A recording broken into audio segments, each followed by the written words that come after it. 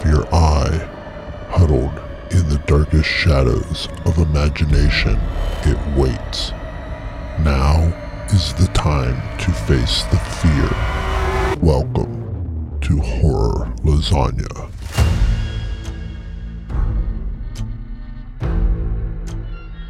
Embrace the trepidation.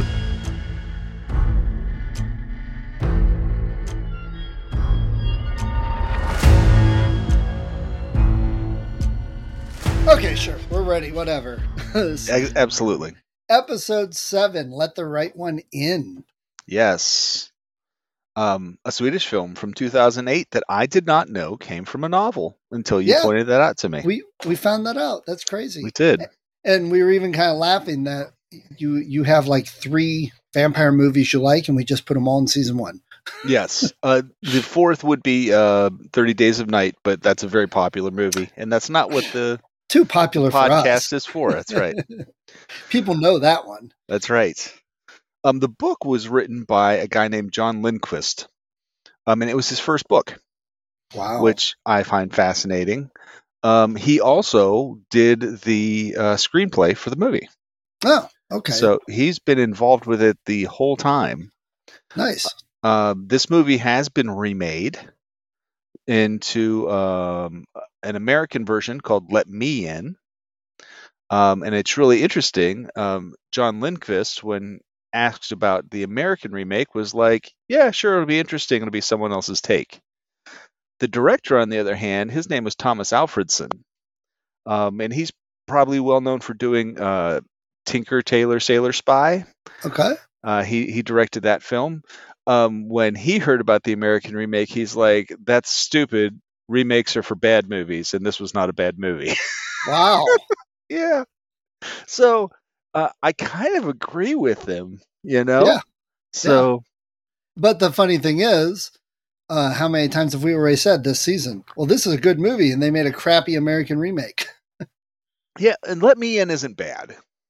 And I even said that I think I've seen Let Me In, and then I watched Let the Right One In, and there's a couple scenes that are like almost identical. They're blocked and everything. Like, it's like, oh, that looks just like it.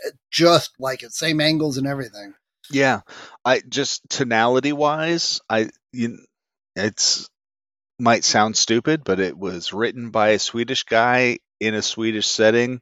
So when it's filmed in Swedish, it seems to feel so much better in this version than the American version did, to me.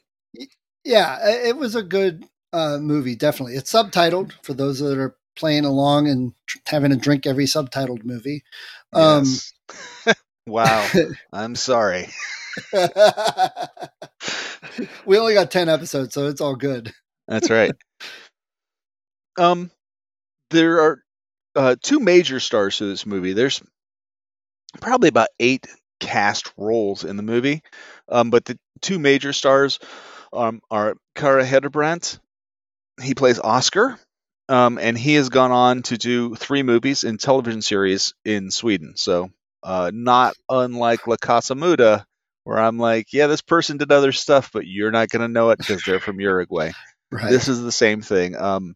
Lena Lederson was Ely, and she's also gone on to do 3 more movies.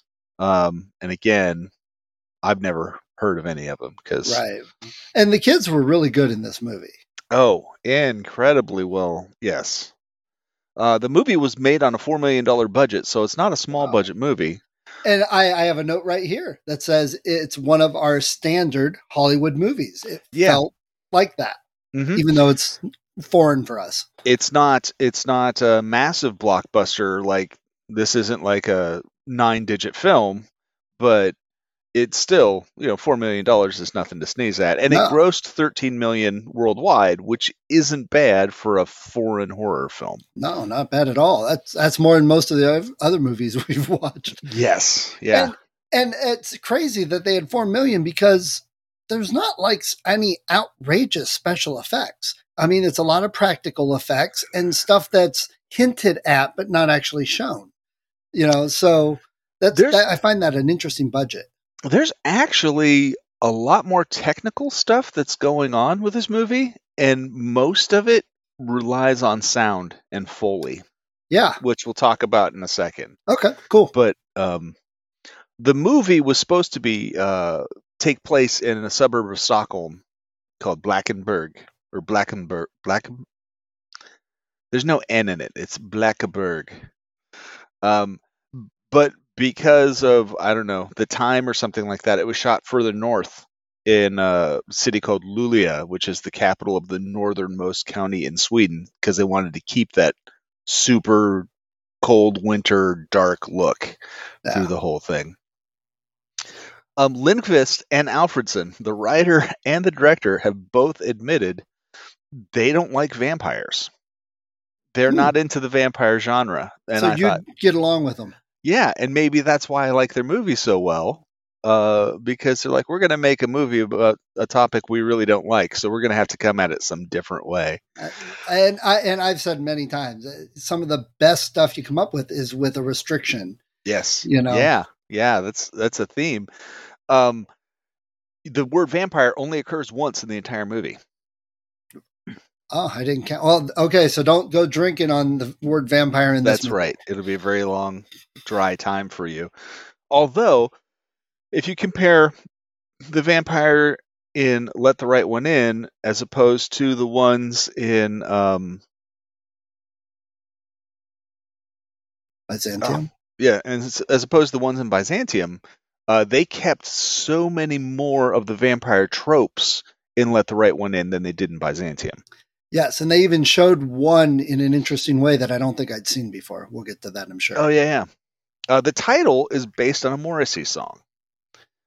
Let the Right One In is a Morrissey song, and if you get the chance, you should look it up. It is your typical Morrissey song. You can't help but kind of bop while it's playing. It's only 2 minutes and 30 seconds long.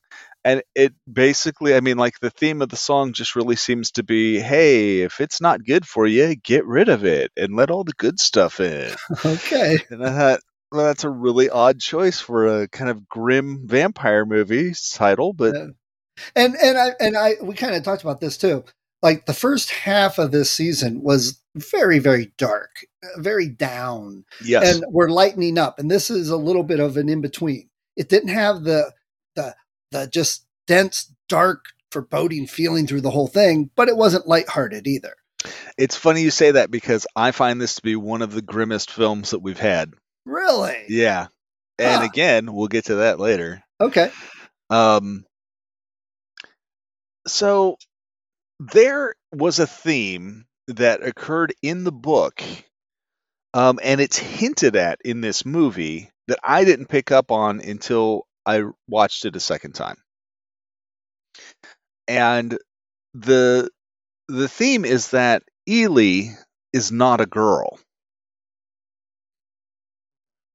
In the book, it's explained that Ely, the female vampire, who's around 300 years old or so, 312 is actually and 12 is actually a castrated boy.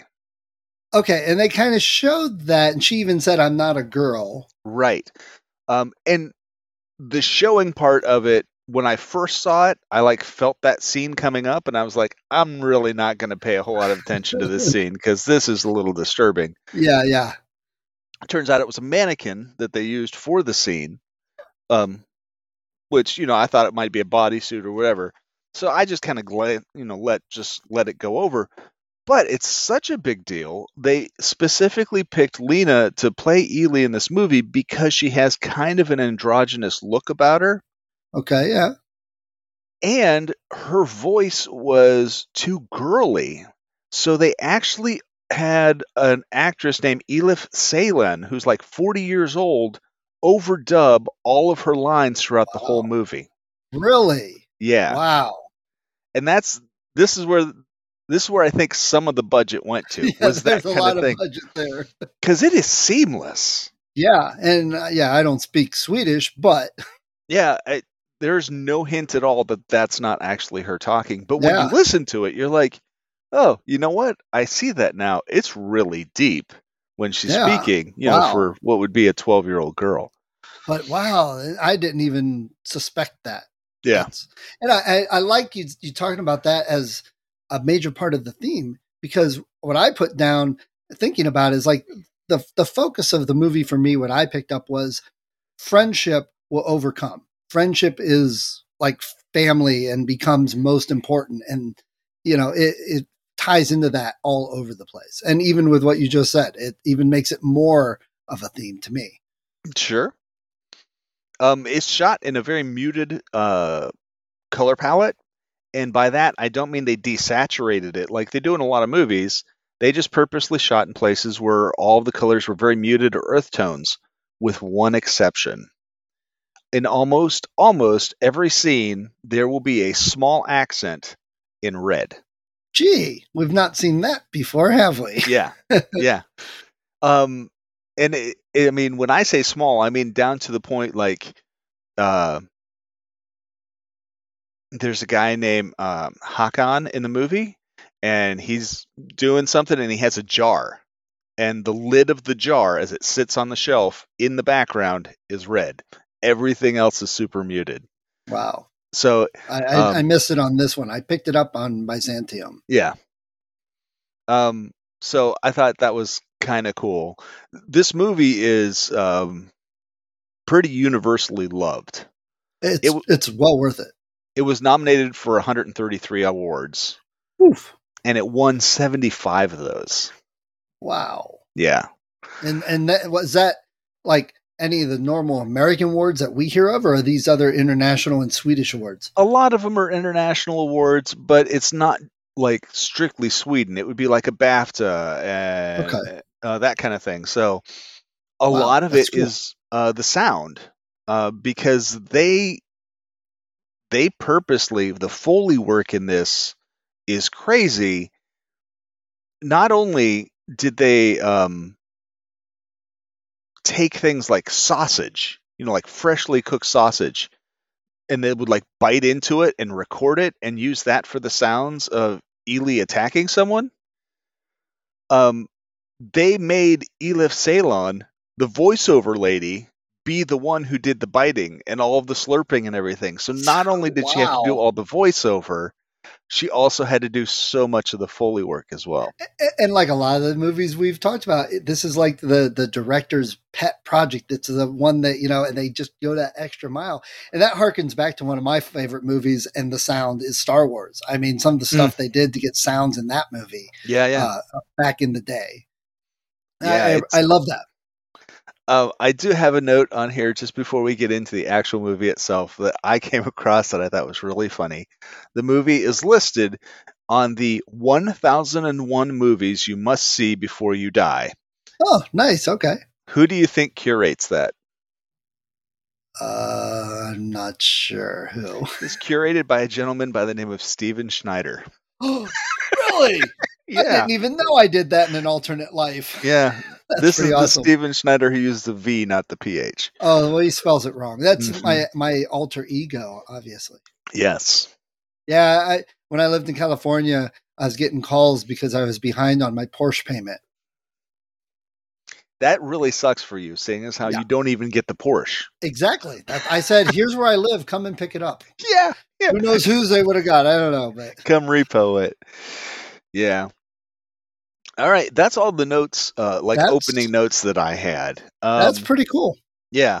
If this movie definitely just hits as a vampire movie, if you're looking for your typical, Twilight or Interview with a Vampire, this is not it. The vampires in this movie are very bestial. There's not a whole lot of high society in this movie. No, it's not a Hollywood vampire. It's not an Anne Rice vampire. Right. It's almost closer to the original concept of the vampire, the creature coming up from the grave and stalking through. But it's a girl, which makes it disturbing, and or looks like a girl, I guess now. And they do hit on a lot of the vampire tropes, but not in the standard way, I would say. Not like up front all the time. Right. It's just, it is. So if you're looking for that kind of high end vampire movie, this definitely isn't it for you.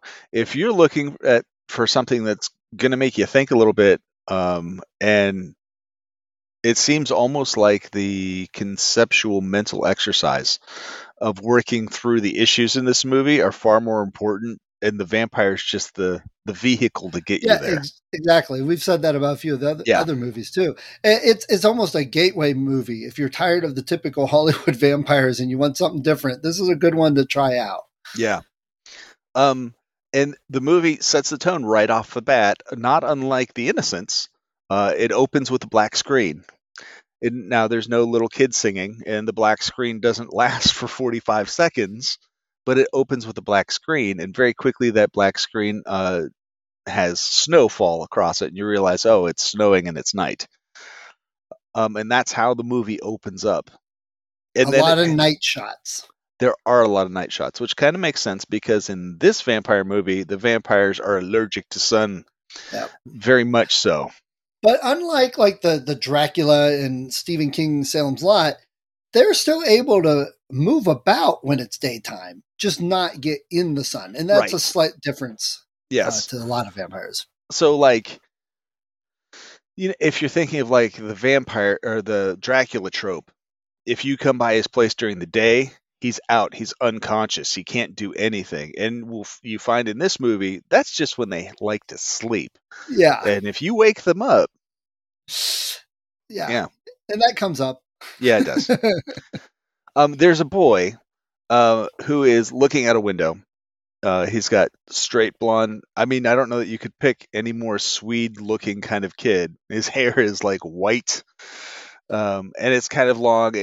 The movie is set in 1982, and he has like a very good European 1982 haircut. Yeah. He's got a knife, and he's playing with that knife, and he's doing that whole taxi driver thing, where it's like, "Hey, you looking at me?" Where De Niro's talking into the mirror. He's doing that with the reflection, and this is. I started thinking about this because he's saying something about, "Hey, you pig." And throughout the movie, pigs are used as a slander, among the kids. And I started thinking about that. I'm like, I wonder why that is. Okay, well, pigs are traditionally large and kind of fat, gross looking. They hang out in the slop, but they're incredibly intelligent. Yeah. As this kid is. And then if you meet like a wild boar in the wild, they're crazy dangerous too. Yeah. Which it turns out, not necessarily directly, but this kid's kind of dangerous too. Yeah, it's a good analogy actually. Now that you mention it, for the insult. While he's standing at the window, like posing and threatening, imaginarily threatening his bullies and who you'll meet later on, he sees a guy and a girl arrive in the middle of the night to his apartment complex and start to move in. The next thing that we see is a shot from outside, and we see the guy who's moving into the complex is actually boarding up the windows with cardboard. So that's usually not typical behavior. Right. Now, if you don't know it's a vampire movie yet, the very beginning, I'm like, I know what it is, but I'm going to look at it as if, what could it be? Because you get those shocks and surprises.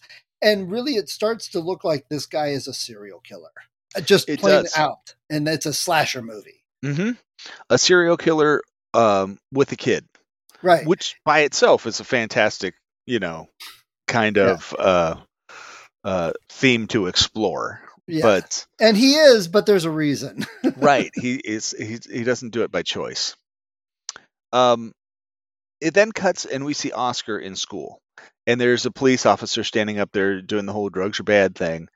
And he, like, the cop is trying to make police work look like super intellectual. And he's like, we found this body and we figured it was dead before.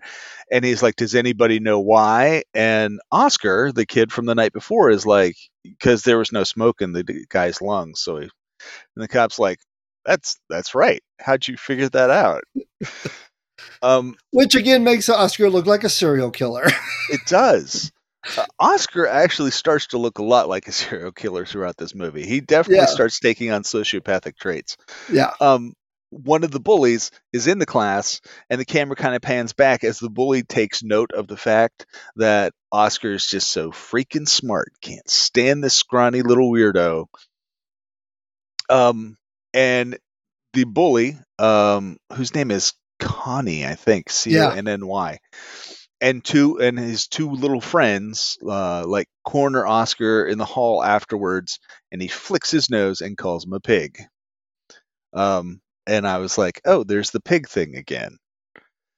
But that's that's when that all happened. I hearkened it back to that opening scene with Oscar, that he doesn't want to lash out to these bullies that he's been picked on, but they're calling him a piggy, blah, blah. And to him, if I had this knife, now you're the piggy. Ha ha, I got you. You're the one. So it definitely was, like you said, sociopathic tendencies. Yes. Yes. And it just takes a push, as we find out. As Oscar's walking home, he notices that the windows are all boarded up in Ely's apartment. And then the camera cuts to inside, and we see the guy who came in, we're assuming her father. His name is Hakan, or Hakan. I don't know how it's pronounced in Swedish. And he's got a knife and a jug and a funnel, and he's packing it all into this travel case, which is a very nice, and it's well packed in there. It's it's made for it. It is. Yeah. And he's got this canister with a mask on it to like gas people and knock them out. And you're like, oh, okay, maybe I see why the windows are boarded up now. Then it cuts to an outdoor scene where he's outside, and some guy's walking down through the snow, and he like stops and asks him, do you know what time it is? And as they're having this conversation, he just comes out and gasses the guy, drags him off into the woods, strings him up like a deer, and starts to bleed him into a jug. Very disturbing scene. It is. And then he's interrupted because some people don't follow leash laws. I don't know what the leash laws in Sweden are like, though. These girls are walking their dog, and the dog is not on a leash, and he gets interested, and the dog comes running over, and Hakon's trying to get the dog to go, and the dog won't. And so he hears the owners coming, and he just runs. Yeah. And he leaves the jug. Yeah, which I was like, really? I mean, that's the main thing you're after. You just go leave it. I mean, it didn't seem like he was that experienced at this point to me. I think one of the things that this movie does so well is it points out the difficulties you would have in modern society of being a vampire. That's true. Or Renfield, or that character. Right. So I thought, that's one of my issues with like the mainstream vampire movies. And this movie just comes right out and says, yeah, it's hard. You got to feel for them. I mean, we should, help them out a little more. Right. Then it's a night scene now, and Oscar's going outside with his knife, and he's doing that whole taxi driver threatening nobody thing. And no, he was threatening a tree. Yeah, it was a tree. And Ely is just suddenly there behind him, wearing like pajamas and bare feet, and the snow is deep, and Oscar is bundled up with a scarf and a hat and a coat and everything, and she's just standing there on like monkey bars, like just hanging out. And he turns around, and they start having this conversation, and she tells him she can't be his friend. I can't be your friend. And he's like, maybe I don't want to be your friend, like right. Kids will do. Typical kids, yeah. Yeah. And then just as quickly as she appeared, she vanishes. Yeah. But she does say, I live next to you. Yes. The boarded up windows. So he does know that. It goes to Hakan now sitting on the train, and now he realizes that he forgot the jug. And when he gets home, if you didn't know what was going on before, you start to get some bizarre sense, because when he gets home, Ely just lays into him. But they don't show it as her yet. Right. The figure's a little mysterious. That's a good point. It's just her shadow.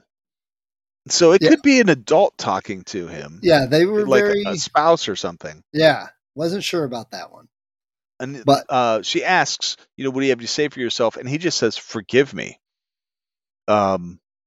Which, my bad. I messed up. Sorry, kind of thing. The next day at school. I did see the red in that scene. Oh yeah, he was wearing a red turtleneck, which I was like, okay, well, this is vampire stuff. He's got a turtleneck, so it's protecting his neck, but it's blood red. Right. So I was like, okay, I like that. Yeah. The next day at school, the teacher's talking about the murder that has happened. This guy got strung up, and there'll be counselors available. And I was never a big fan of this happening at school. Whenever any catastrophe would happen, there's counselors available if you want to talk. And it's like, none of these kids knew this guy who was strung up. Why would they want to talk to a counselor? But I'm sure there's counselors out there who are getting mad that I'm saying that. Probably. But from a kid's viewpoint, and he wouldn't have wanted to go anyway, because that just makes him weak in front of the bullies, and they'd probably just pick on him again. Right. In kids' society, in school, that's a big deal. That's a big issue. Then one of the bullies says, "Is it okay to kill the killer if you meet him?" Serial killer theme again. Right, but it's one of the bullies, and as the movie goes on, we find out that they don't really have the taste to be like as vicious as they portray themselves to be. Right.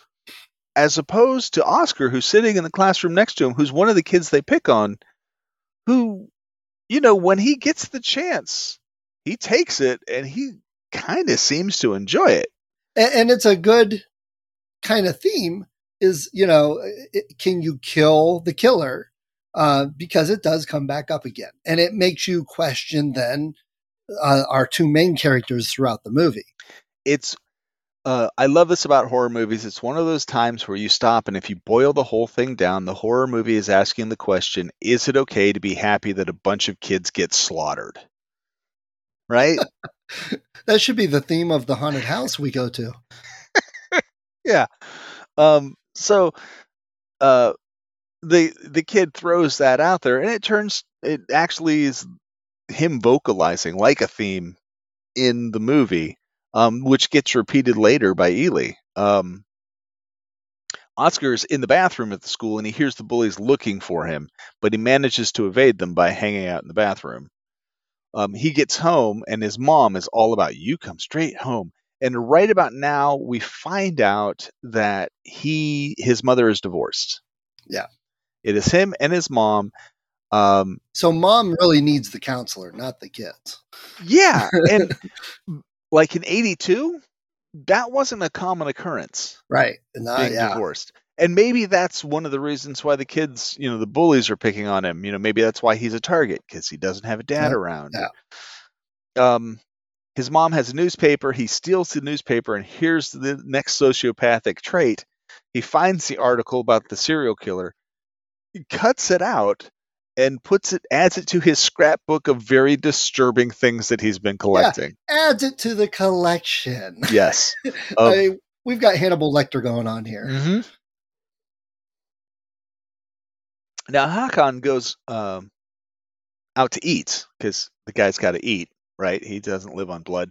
So he's at a diner, and there's a bunch of locals sitting around the table. One of the locals, the one who we'll refer to most often, his name is Laka. And he leans over, and he's talking to his friends, and he's like, hey, he's that new guy. Should I go talk to him? And they're like, hey, if you can get him to buy us around, it's even better. So he goes over and sits down and asks Hakan to join them, which I thought was actually pretty neighborly from a guy who does not look like he would be neighborly at all. No, yeah, and the rest of his actions don't live up to that either. Right. But I also took it as, again, the bully thing, that he kind of wanted them to join him so they had someone to kick around and tease for the night, pick on. And that kind of had the feel of the interaction. Yeah. But Hakan's like, I'm busy, and he gets up and leaves. Just like that. Oscar goes outside that night, and he's sitting out in the playground of their apartment, and he's playing with a Rubik's Cube.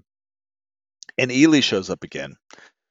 And Ely wonders what it is. And he's like, it's a Rubik's Cube. It's a puzzle. You got to make all the sides the same color. And the only side that was completed was white, because they didn't want to introduce a big splash of color. And every one of the other sides had a red on it somewhere. He says she can take it and play with it and try it out. Then he mentions that she smells funny and she should be cold. And she replies that she's forgotten how to be cold. Yeah, that was a great line. Yeah. She has a lot of those awesome lines. Yeah. So he gets up to go inside, and as he's leaving, you hear her stomach growl. So if you don't know it's a vampire movie by now, you really should have figured it out. Because if not, it really seems like, child services needs to step in here. Yeah, for sure. And if you didn't know it was a vampire movie till now, you find out in the very next scene. Because one of Laka's friends is walking home. In fact, he sees Laka and he gives him a hug, and then the two go their separate ways. And the guy's walking home and he walks under an overpass, and there's this little girl sitting against the wall of the overpass, and she needs help. She's asking for help. And so the guy goes over to help her, and she just leaps onto his back and kills him and starts feeding. There's a guy, a recluse with a house full of cats. Crazy cat guy. Who's looking out his window and sees this happen.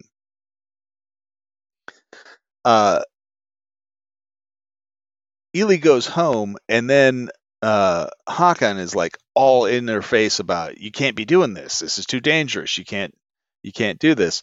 And Oscar can hear the argument through the wall, but it can't hear it well enough to actually make out what's being said. It's not unlike living in an apartment where the couple next door is fighting. You just and you're like, or anything else. Yes, I've got stories. It's only noisy enough to be annoying, not noisy enough to be interesting. Maybe like this podcast.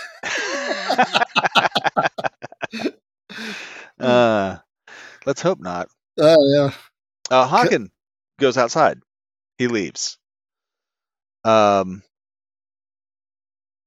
We just see him leave. We don't see anything else that he does until we have the recluse shows up at the tavern, and he's like, there was an attack, and all these people come to where the attack was, and they find blood, but no body. And you can't find the body because Håkon has put it on a sled and drug it off into the woods. Yeah. He's a good servant. There's not a ton of story holes, but this is one of them. Because if I'm throwing a body on a sled and I'm walking off through that snowy wilderness, 2 minutes before you show up, you're going to be able to track me if you really want to. A 200-pound guy. Yes. Yeah. It's a minor loop. It is. It's small. He takes the body, drags it off through the woods, finds a lake nearby, and there's a drain pipe that's draining into the lake, and because of that, there's a hole in the ice. So he takes the body and he tosses it into the hole in the ice, and he uses a red stick to poke the body until it's underneath the ice and submerged, and then he goes home. And I find this interesting because it's obvious he's killed people before and brought the blood home. But when she didn't get that and she was mad, she had to take it into her own hands and take care of getting somebody, but she didn't bother getting rid of the body. Correct. And one of the things I liked, at least until the end, which it doesn't follow, is she's not all powerful. She tricked this guy and kind of surprised him. Didn't just come up and pick him up over her head like vampires with super strength. Right. Though at the very end, that gets a little challenged in thinking, but a little. But still, it's not completely typical, which was nice. No, and there's a scene coming up where you see how vulnerable she is because of her age and her size. Yes. Oscar goes out the next morning on his way to school and finds the Rubik's Cube solved in the courtyard where he and Ely were hanging out. And what follows is probably the most beautiful, tranquil little montage of shots throughout the entire movie. It's just like this beautiful winter morning in Sweden kind of thing. It's like the beauty of the day, A contrast to the night before, where contrasting to body the and ugliness blood. of the night before, right? That night, Oscar is outside and Ely shows up and he's very nice to her. Like all of their standoffish, kind of coquettish bantering between the two of them is now gone. She solved the Rubik's Cube. She's cool now. He asks how old she is, and she says she's 12, more or less. And she asks how old he is, and he has it like down to like the hours. He can tell her. And she says that she doesn't know when her birthday is. And then she proceeds to show him how to solve a Rubik's Cube, which maybe I need vampire friends. No one's ever shown me how to solve a Rubik's Cube. Yeah, you can Google it now. Yeah. Google's my friend. You need Did you hear that, Google? You're my friend. Oh, you better not say it too loud. You've got Siri. You'll make her jealous. Yeah, I don't use Siri. The next scene is school, and I really enjoy this because this is what like every teacher ever hopes for. She is reading The Hobbit out loud, and Yeah. it's that part in The Hobbit where Bilbo sneaks past Gollum and all of the goblins and like successfully gets out from under, the mountain.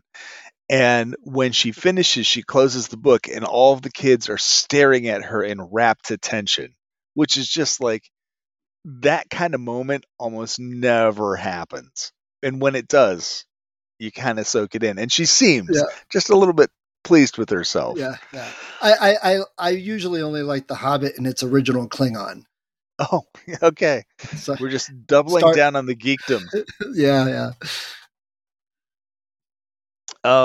Oscar states. Oh, real quick, sorry.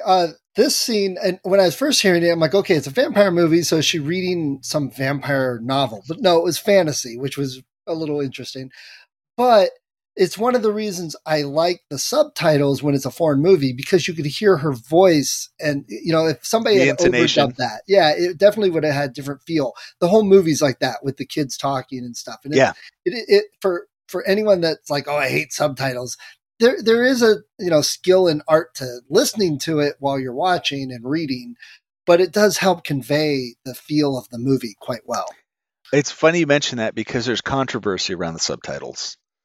I think Miramax was the one who licensed to release it in the United States, and when they did, they had it subtitled, and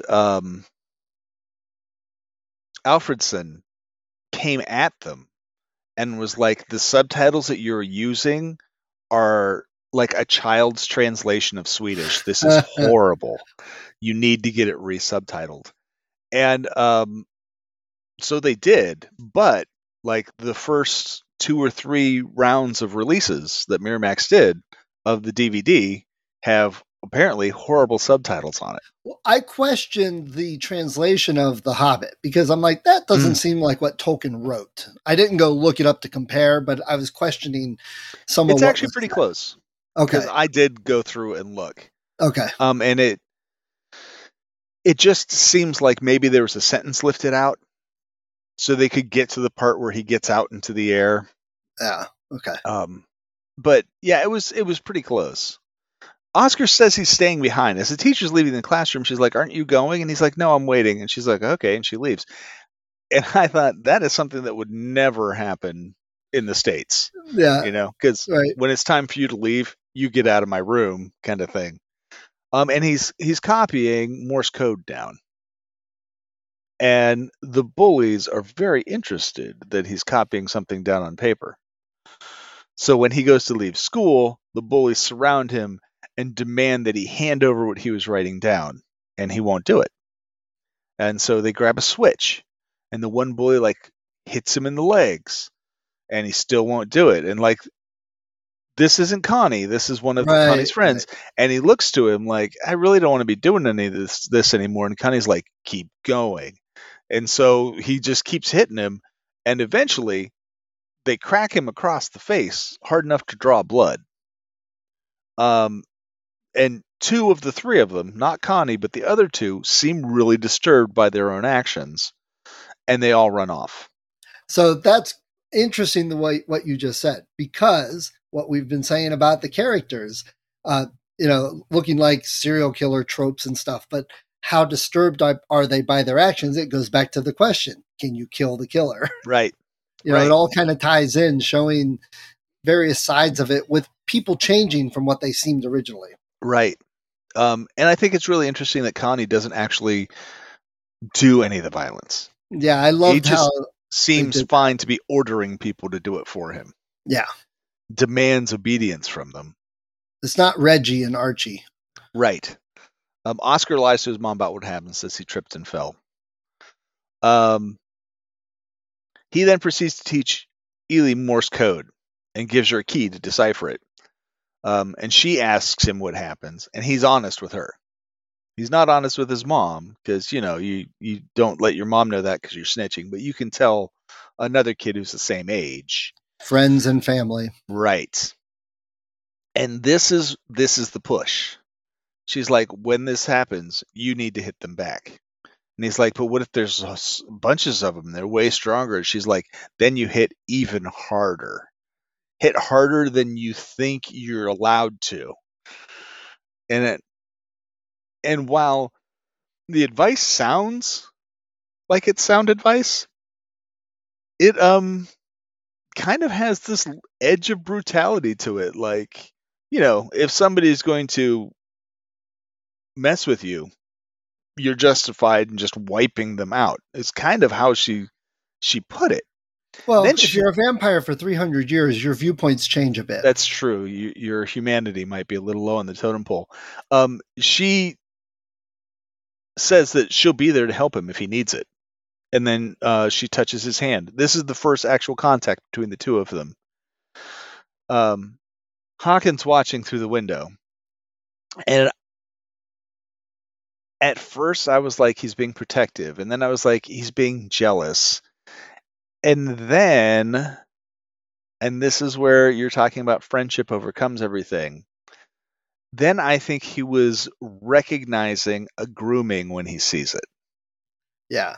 Because that makes a lot of sense with what's coming up, because I was like, with his actions coming up. Perfect. Right. I love that. Good interpretation. I love it. They're back in their respective apartments. And they're trying out the Morse code, and like Hawkins in the way, and she's like, get out of here, get out of my way. And she's just blatantly dismissive to him. And it's very kid-like too, because, kids are like, oh, I want my privacy because we're doing kid things and parents wouldn't understand. But she's also the master. Yeah.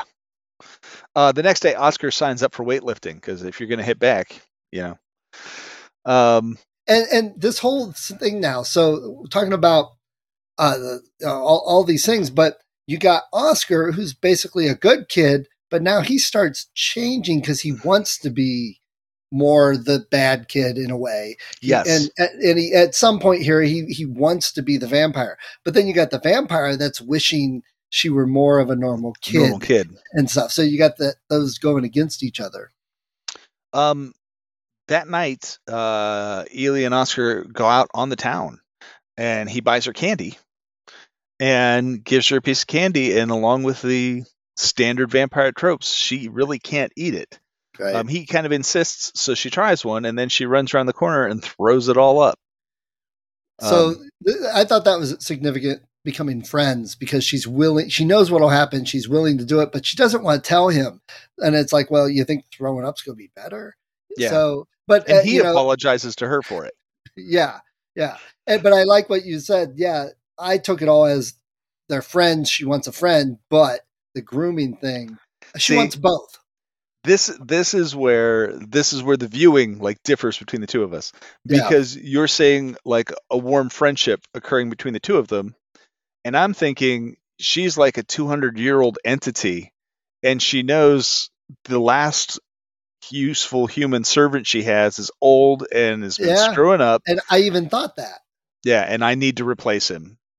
And so while you were seeing this as a movie about building friendships, I was seeing it as a movie of a predator getting rid of one useless old tool and replacing it with another. Yeah. I totally agree and see that. Now it could be both at this point because she has someone about her age. I do think there's kind of this amalgam between the two. The end result, though, is the same kind of. Yeah, I love that. That's great. So he apologizes to her, and he gives her a hug, and it's the stiffest hug ever because she doesn't reciprocate at all. She just stands there. But she says, "Would you like me?" She says, "Do you like me?" And he says, "Yes."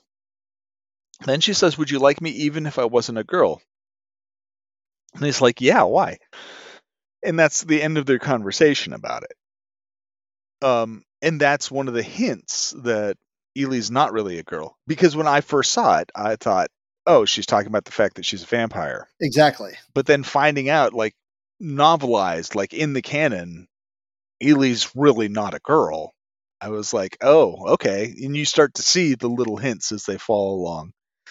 Got it. Okay. Oscar spends the next week with his dad, and his dad lives out in remote, wintry Sweden, and it looks like a great time. He's hauling him around he's on an inner tube, and his dad's hauling him on a 4-wheeler across the frozen lake and stuff like that. And his dad has a coat, and Oscar it's red, of course. Oscar just takes a minute just to smell it, just to take in the essence of, this perfect time he's having with his father, just to remember. And, they say olfactory triggered memories are some of the strongest because it's the shortest pathway to your brain. And so it's kind of this really heartwarming scene, right? Yeah. And if you feel like I'm going to ruin this heartwarming scene... No, go ahead. You're probably going to say something similar to what I'm thinking. Well, the next scene between him and his dad is completely different. So he really needs to take this one perfect weekend and treasure it as much as he possibly can. And I also took it as this is the last hurrah of his normal life that he's about to leave behind. Yeah, sure.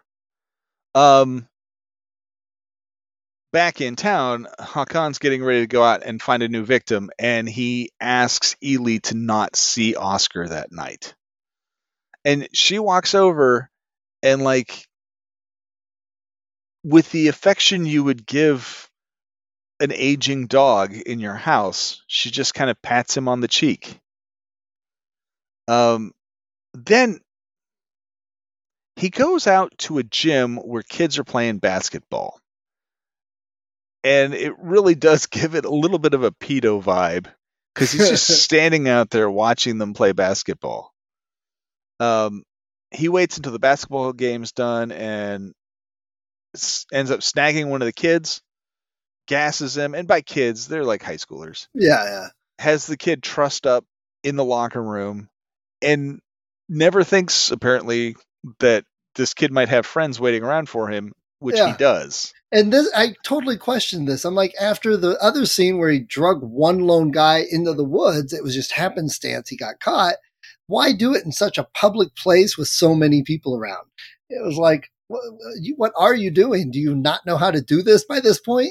Right. The kids actually come looking for their friend who wakes up.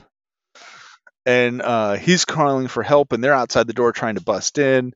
And Hakon goes around the corner, and he has a jar with him that he had packed up, and it's caustic material, like an acid. The only reason we know that is because he spilled some on a coat, which burnt holes in the coat. So he says Ely's name, and then pours the stuff on top of his head. Just runs down his face. And then the directors go right from that scene to a scene of Ely sitting completely isolated, alone in her apartment, which is what basically just happened. She went from being like a daughter to being an orphan, just Right. like that.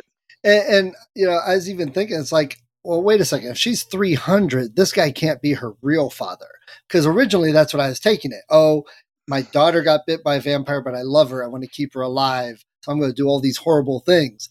But now you're saying about the grooming, I was like, oh man, he's been with her for 40 years since he was 10 years old. He was an Oscar at one point in time. Yes, and that's like click. I totally see that. So at this point, because I'm like, why would he do that? He could have got away. And he prepared for it. He knew he was done. He set it up to be done because of what happens at the hospital. Yep.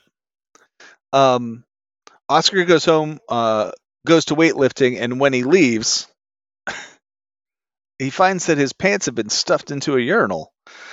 The bullies strike again. He should buy a lock. So he puts him in a plastic bag and walks home in his underwear and cowboy boots and a winter jacket and a stocking cap, which I just think is kind of like this very pathetic scene of, yes, this is how badly bullied this kid is. Yeah, I felt for this kid. Yeah. Ely hears a radio report talking about how Hakan's been captured and nobody knows where he's at and he's at the hospital. Nobody knows who he is and he's at the hospital. So she decides to go to the hospital to find out. And she shows up, and one of the first things I notice is that she's in her bare feet. Yeah. And she's wearing her pajamas, and she walks up to this lady and she's like, whoa, wait, before that. Yes. One of the very subtle vampire things, you see it from a long shot, the receptionist at the desk, but you hear a voice go, oh, come on in. And then Ely walks in, yes. And that was, again, very subtle. You had to pay attention. And it was check, there's one vampire trope right there. Yep. So she goes in and says, my father was hurt and the police brought him here. And the receptionist is like, oh, shit, that guy. And she's How like, do you say shit in Swedish? I should have paid more attention. Yeah, I want to learn that now. She says, he's under protective custody. You can't go up and see him. He's on the 7th floor. And then Ely disappears. Right. And she appears outside of the window 7 floors up. Yeah. Well, I love this because the nurse goes running out after her and can't find her. And when that started to happen, I immediately looked at the building to look for where she was climbing up because that was, it's like, oh, we got to put that scene into the movie. Yeah. And she was. Yeah. So she is outside of the window. He goes over, like he's on some iron lung, something to like force him to breathe. He's been horribly damaged by half a face. Yes, real two-faced kind of character.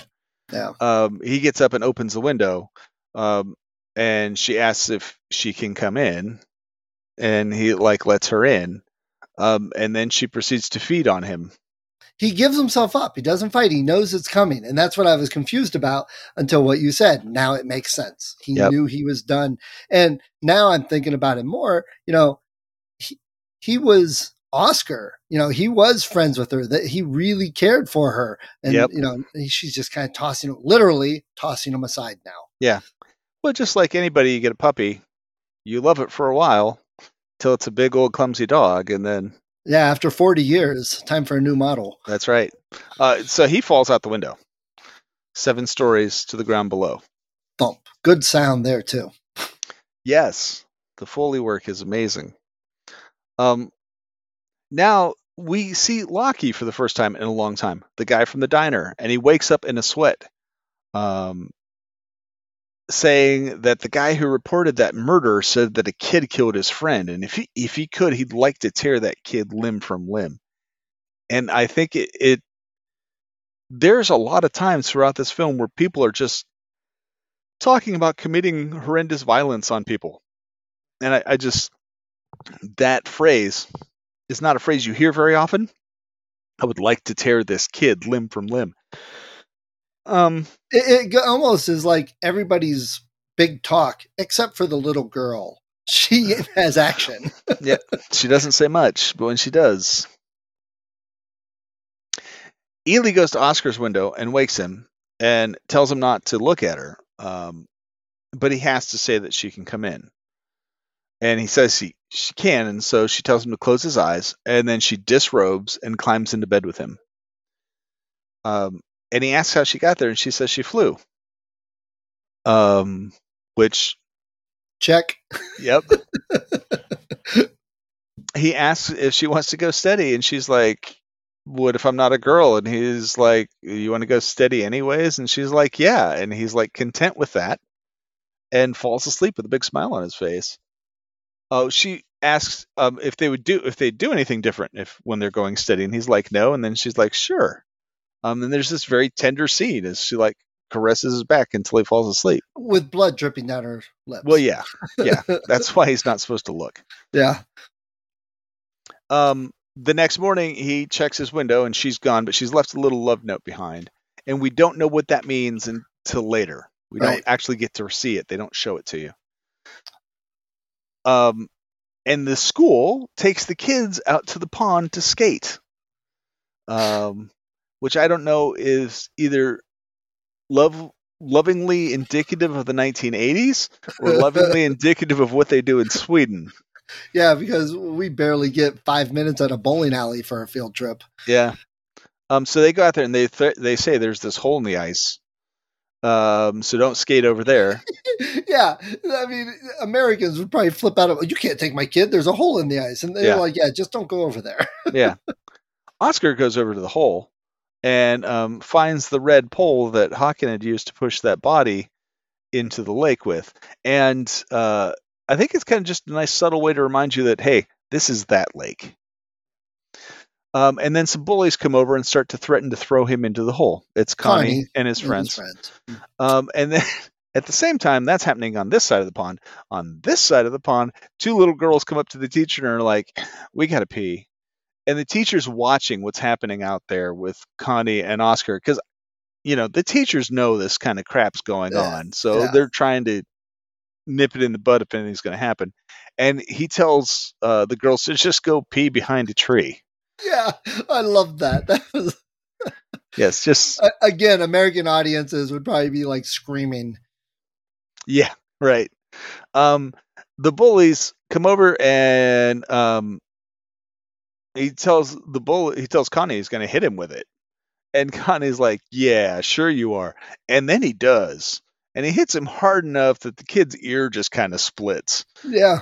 And there's that moment of silence. And then Connie drops to his knees and starts screaming. And the teachers, I'm sure, are all ready to pounce. But at the same time, the little girls who went to pee behind the tree start screaming because they found a dead guy's body frozen in the lake. Oscar's face after he brings Connie to his knees is just one of sheer joy. Yeah. He is just thrilled. And there's sociopathic trait number 3. Right. Check that one out. Along with that, think, I'm sure there's been other talk in studies or whatever at the sociopathic traits of vampires and a reflection of society. Yeah. And that shows it a lot right here. Yeah, absolutely. He gets home and his mom is pissed off because the school called and said, your son just hit another kid with a stick and he's in the hospital. And he's still smiling. Yes, he's still smiling. And she's like talking to his dad about it. And she's like, you talk to your dad, young man. And hands him the phone. And his dad like instantly changes the subject. And they're like, hey, is the 4-wheeler still running? And and the mom is super pissed off. Yeah. Because the dad is blowing this off completely. That scene made me chuckle. Yeah. It's like the only chuckle, really. Yeah. We're back to Oscar being in weightlifting class and then in the pool, and one of the bullies seems to be being nice to him. The one kid who was switching his legs seems to, being nice to him. And I'm like, oh, maybe they respect him now because, he stood up for himself. The whole time he's there, Ely is watching from outside through a window. She's dressed for winter, which is clever, so as to not draw any attention on herself. She's just a little kid looking in through the window. He meets up with her and takes her to some isolated place where older kids hang out. It looks like some abandoned apartment or something. Yeah. There's like a Clash poster on the wall and stuff like that. And he's telling her how he hit Connie with a stick, and she's like, "Well done." And she's playing some music, and she's kind of wondering what they're doing here. And Oscar's still on cloud nine from his triumph over Connie. He takes out his knife and cuts his hand because he wants to do the whole blood brother thing with Ely. It is the 80s, yes, early 80s. Before bloodborne pathogens. Yeah. And she starts to freak out at the sight of the blood. And he's a little stunned by that, and she drops to her knees and starts to lick it up off the floor and tells him to go. And he's just like frozen on the spot, as one would be when one's best friend starts licking their blood up off the floor. Yeah, it happens. And what are you going to do? What are you going to do? Girl's got to eat, so she runs off. The diner guys are with the cat-loving recluse, trying to convince him to go to the police with the fact that he saw a child attacking their friend. Yaka was their friend's name. Yeah. He doesn't want to do it. So Laka is sitting there right next to his girlfriend, and he's like, nobody, basically saying, I just really love this guy, and there's nobody else out there for me. And she gets mad, and she leaves. And he goes chasing after her like, wait, I'm sorry. And she tells him to get lost, and she starts to walk through the underpass, and Ely, like in a feral form, like drops down on this lady and attacks her.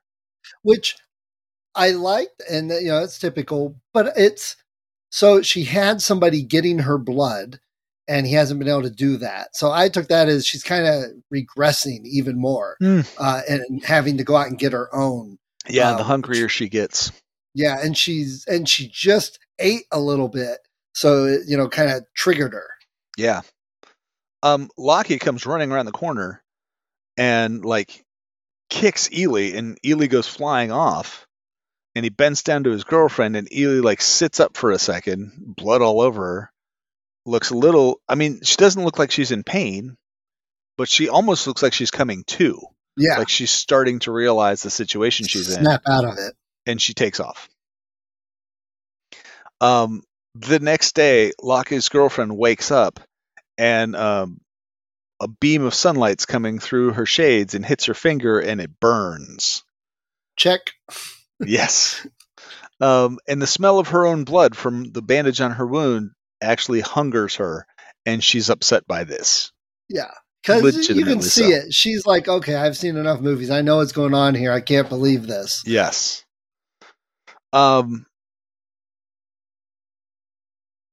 Oscar is back with his dad, and they're listening to some cool jazz, having a nice time playing tic-tac-toe.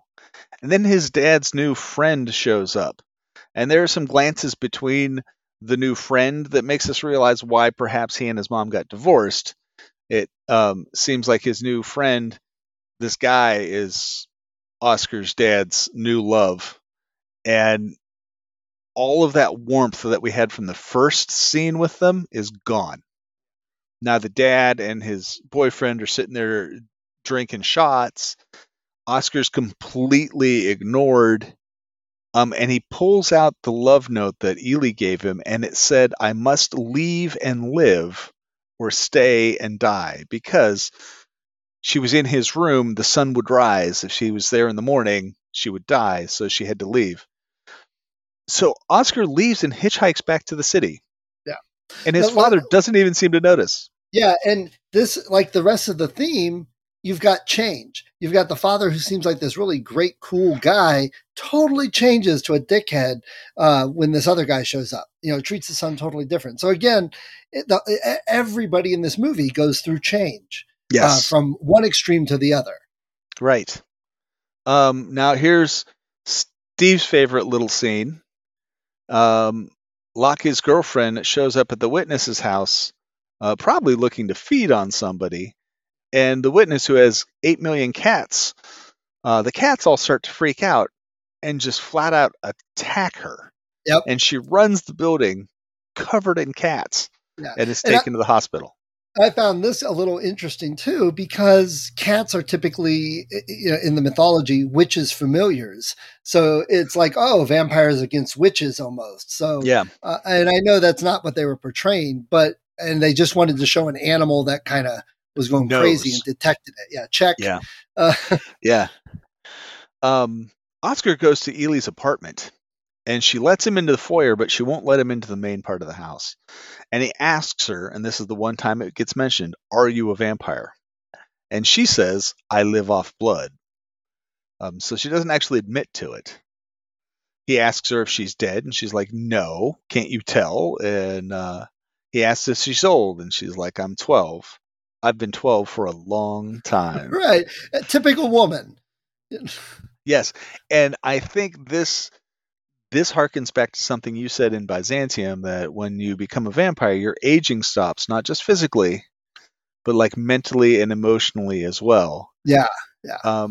Because at times she seems like a child. Yeah, definitely. And she wants that friendship.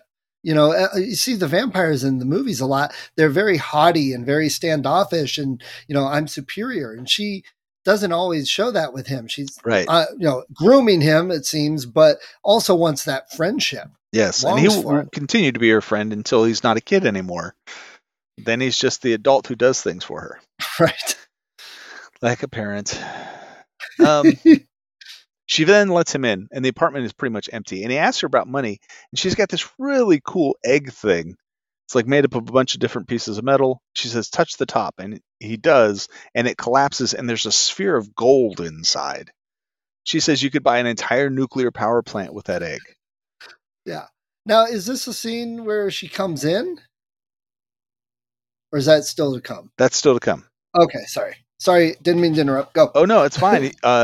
The camera pans around a bit, and there's this pile of rings tied together with string, and he asks where she got them, and she doesn't answer. And at this point, Oscar starts to get to be a little judgy. Like, yeah, you are a killer. Like, you kill lots and lots of people. And so I might have some moral high ground to you, even though you seem so smart all the time. Which is funny because that's kind of what you wanted to do with the knife, Oscar. Come on. And she points that out eventually. So there's this weird thing that happens. There's this series of quick cuts. It cuts to the new vampire sitting in the hospital and telling Locke that Ely must have infected her and she doesn't even want to live. And Locke, he seems like a jerk through pretty much the whole movie.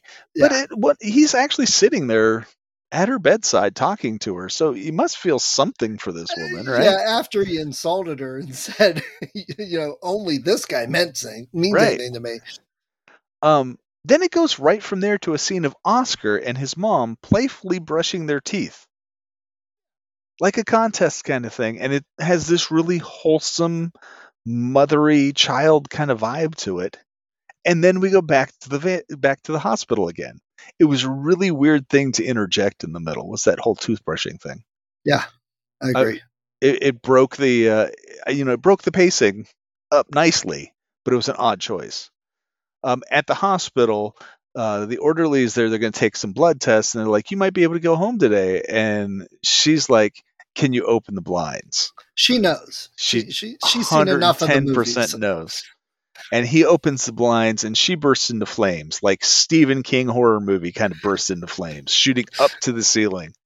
Yeah. It was a really good scene for that. Oh, yeah. It looked really good. Locke comes running into the room and sees this. And I think that's what seals it for him. Yeah, he kind of flips. Yes. There's a scene back at the school. It cuts to the school, and Connie is back with his friends, and he's like trying to bully kids, and kids seem to be ignoring him now. And I'm like, hey, the bully lost his power. And then this big kid comes up and starts pushing him around, and Oscar sees this from a distance. And you're like, oh, Connie's getting bullied by some other big kid, but it turns out it's just his brother, and he needs the keys to go home. This is introducing you to Connie's brother, and Connie's a bully. You can kind of assume. I'm surprised they didn't introduce the brother earlier in the whole movie. Just Yeah. a quick little bit. I bet you in the book they do. Probably. That night, Oscar is at home eating, and the doorbell rings, and it's Ely, and she's like, "You have to invite me in," and he's being a complete dick about it, and he won't do it, and he's like, "Come on in, Yeah, what'll happen? So she does, and she like starts like hemorrhagic fever, like just bleeding from everything, and now he sees that this is a real deal. This isn't messed up, and he invites her in. And that's all, which I loved, because I don't know if I can name another movie where you see the vampire come in and something happens like that. I always wondered. Yeah. Which, okay, we'll take it as the only one. This is what happens. Because most of the time, like, you see movies, TV shows, they say, I uninvite you, and whoosh, they get sucked back out. Right. Or they're like an invisible barrier they can't get through, kind of thing. Yeah. No, they just bleed out their eyes. And based on the other stuff you were saying in the movie, this also kind of cements their relationship, that he's willing to do anything for her now. Yeah. And so he will take care of her. She kind of... It's a good final test. Yeah. Yeah. And she's like seen him practicing his whole "I'm going to cut you, piggy," and she's like, "You would kill people if you could. If you could get away with it, you would do it." And then there's this really intense scene where it's like both of their eyes super close up, and she says, "Please be me for a while." And at this point where they're doing the eye thing, I'm like, Dracula had this thing, if you want to go back to then, where he could indoctrinate somebody. Right. He could like get into their head, the glamour, and turn them into his servant. And I'm like, is there a hint of that here? Yeah. Check. Yeah. They're jamming out to some music. Her clothes are covered in blood because, he made her come in without inviting her, and she starts to bleed out. And so he's like, "You can borrow one of my mom's dresses." She goes in to change, and he decides to take a peek. And this is the scene that always kind of made me cringe. Right. Because they like show you her crotch. And it's not like, super zoomed in or close up or anything like that. It's from a distance, and you're like, these kids are 12. Right. I thought it was but it makes sense. But so this time I actually paid attention, and it's like covered in scar tissue, which harkens back to the whole thing about Ely actually being a castrated boy. Yeah. So it makes a lot more sense, and kind of needed it. And it's even, like we said about the big kiss in The Innocents, it's very cringeworthy. Yes, it is a cringeworthy scene. Yeah. When she crawled into bed with him, I even wrote the note down that this is less cringeworthy than what happened in The Innocents. Right. Right. Because, there's something about just human contact. It doesn't have to be anything sexual. It's just, right. The skin on skin does something, right? Right, right. His mom comes home, and Ely flees. She runs away. Lockie goes back to the scene of the original attack. So there's a shot of that. And then the next morning, Oscar is at Ely's. And she's left a note saying how much she likes Oscar, and does he want to hang out with her that night. Lockie notices that the windows in Ely's apartment are boarded up. And seeing what just happened to his girlfriend, he goes and breaks into her apartment. And he's looking around and can't find anybody. Oscar's actually there, hiding under a table, but he doesn't see him. So the guy goes to the bathroom, which is where Oscar's not supposed to go, opens the bathroom up, and Ely is asleep in the bathtub. Covered up. This guy's got a knife, and he pulls the blanket back, and he's like, I can't see what's going on, so he goes to cut the blinds down, and Oscar yells at him. Oscar has his knife out. A 12-year-old, he would have to surprise attack the guy, but yelling is not going to do it. Oscar yells, and Ely wakes up, and that's the end of Lockie. Yeah. And Oscar helps. He looks at it for a second and then just slowly closes the door. Mm-hmm. Yep. So he's there. When she's done, she comes out covered in blood. gives Oscar a big bloody hug and a kiss, and says she has to go away now. Oscar goes home, and his mom is super pissed off because it looks like he was out all night long. While she's yelling at him, he's looking out the window and he sees a cab taking Ely away. He goes back to her apartment and it's completely empty. And he puts his hand against the window and takes it off, and his handprint's there, and it slowly dissolves, just like his only friend in the world is slowly disappearing. And that's actually the whole marketing for the American version. Yeah. The next morning, he's crying about it. And one of Connie's friends, the one who was acting like he was nice to him in the pool, says that he's supposed to go to the pool that night. And the camera pans back, and you find out that not only is Connie there, so this is a setup, Connie's big brother's there. Oscar shows up, and he starts with some water aerobics with the instructor. And the bullies start a dumpster fire, which draws the instructor away. Yeah, again, American sensibilities. We'll just leave a kid alone in the pool. Well, then the bullies show up and tell everyone to get out, and everyone does. Connie's brother has a knife, and he's like, an eye for an ear, right? I'm gonna hold. He tells Oscar, I'm gonna hold your head underwater, and if you can hold your breath for 3 minutes, I'll just cut you. But if you come up before then, I'm gonna take your eye, because you know what you did to my brother. So he holds his head underwater. But Oscar's in the middle of the pool, and he just swims up to the edge. It's like very obediently, yes. Yeah. Two of the three boys are really not into it, and one of them even goes over and sits down on the bleachers. The other one's still standing there, and even Connie at some point, while he's holding Oscar's head underwater, is telling his brother to stop. Yeah. And his brother's like, no, he's not going to do it. And so the camera's underwater with Oscar, who's holding his breath. And you just see this arm holding him down in his head. And then all of a sudden you just see like this flash. And then you see feet getting pulled across the water. Yes, yeah. A head falls into the water. And then the arm that's holding him under the water is no longer attached to a body. And it just starts to sink. I must say, that is probably one of my favorite scenes in movies ever. It was so good because you didn't see the vampire running around doing the destruction. You saw the post-destruction, and not even all of it. It's just such a great choice for a movie. And again, it goes back to the art piece type stuff more so than the Hollywood scream and shudder movie. And you heard it here, folks, that Steve enjoys it when children are killed in a swimming pool. But it has to be done tastefully. Yes, tastefully done. Yeah. The camera pans back. Ely pulls Oscar out. And there's one kid, the kid who was sitting on the bleachers, is still alive and sitting on the bleachers. Yeah.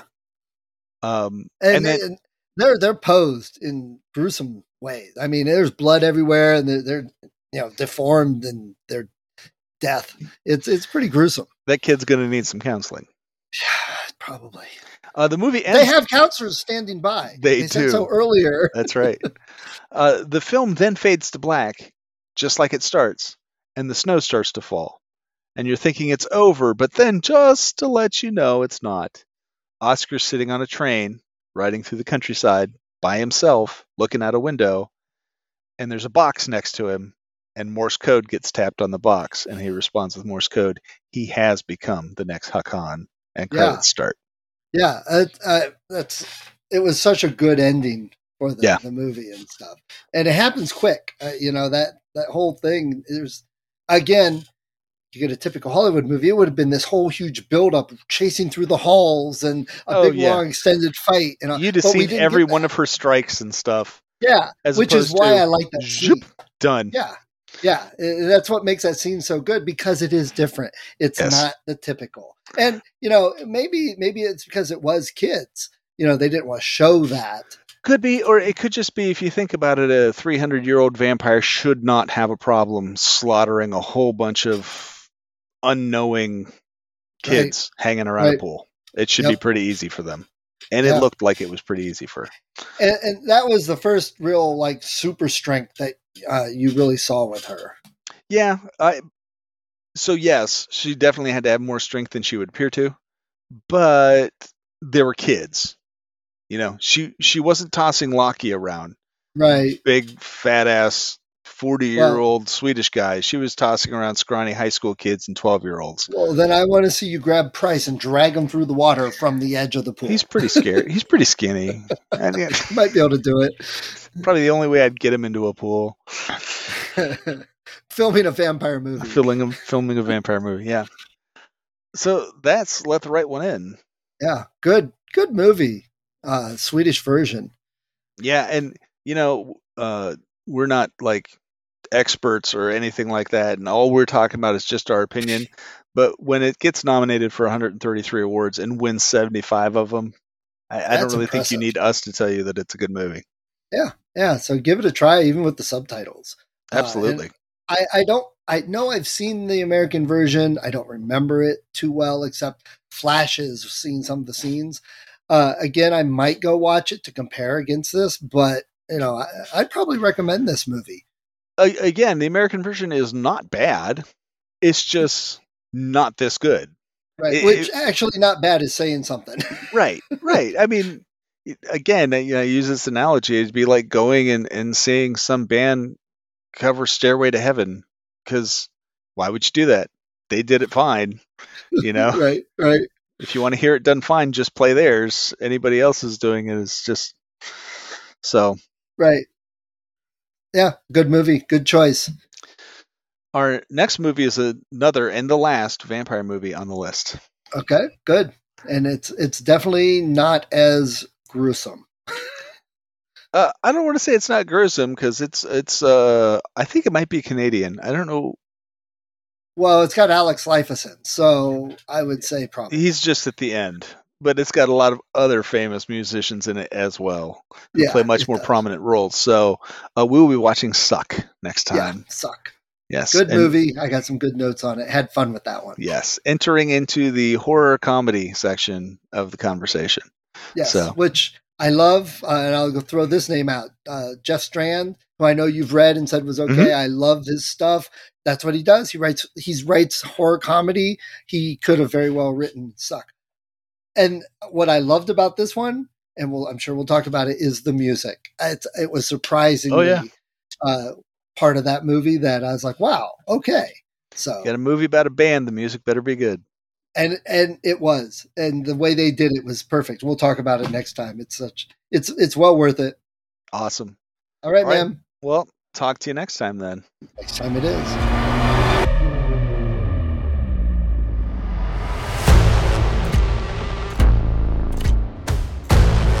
The creature slips from perception. Pay attention. It will rise again.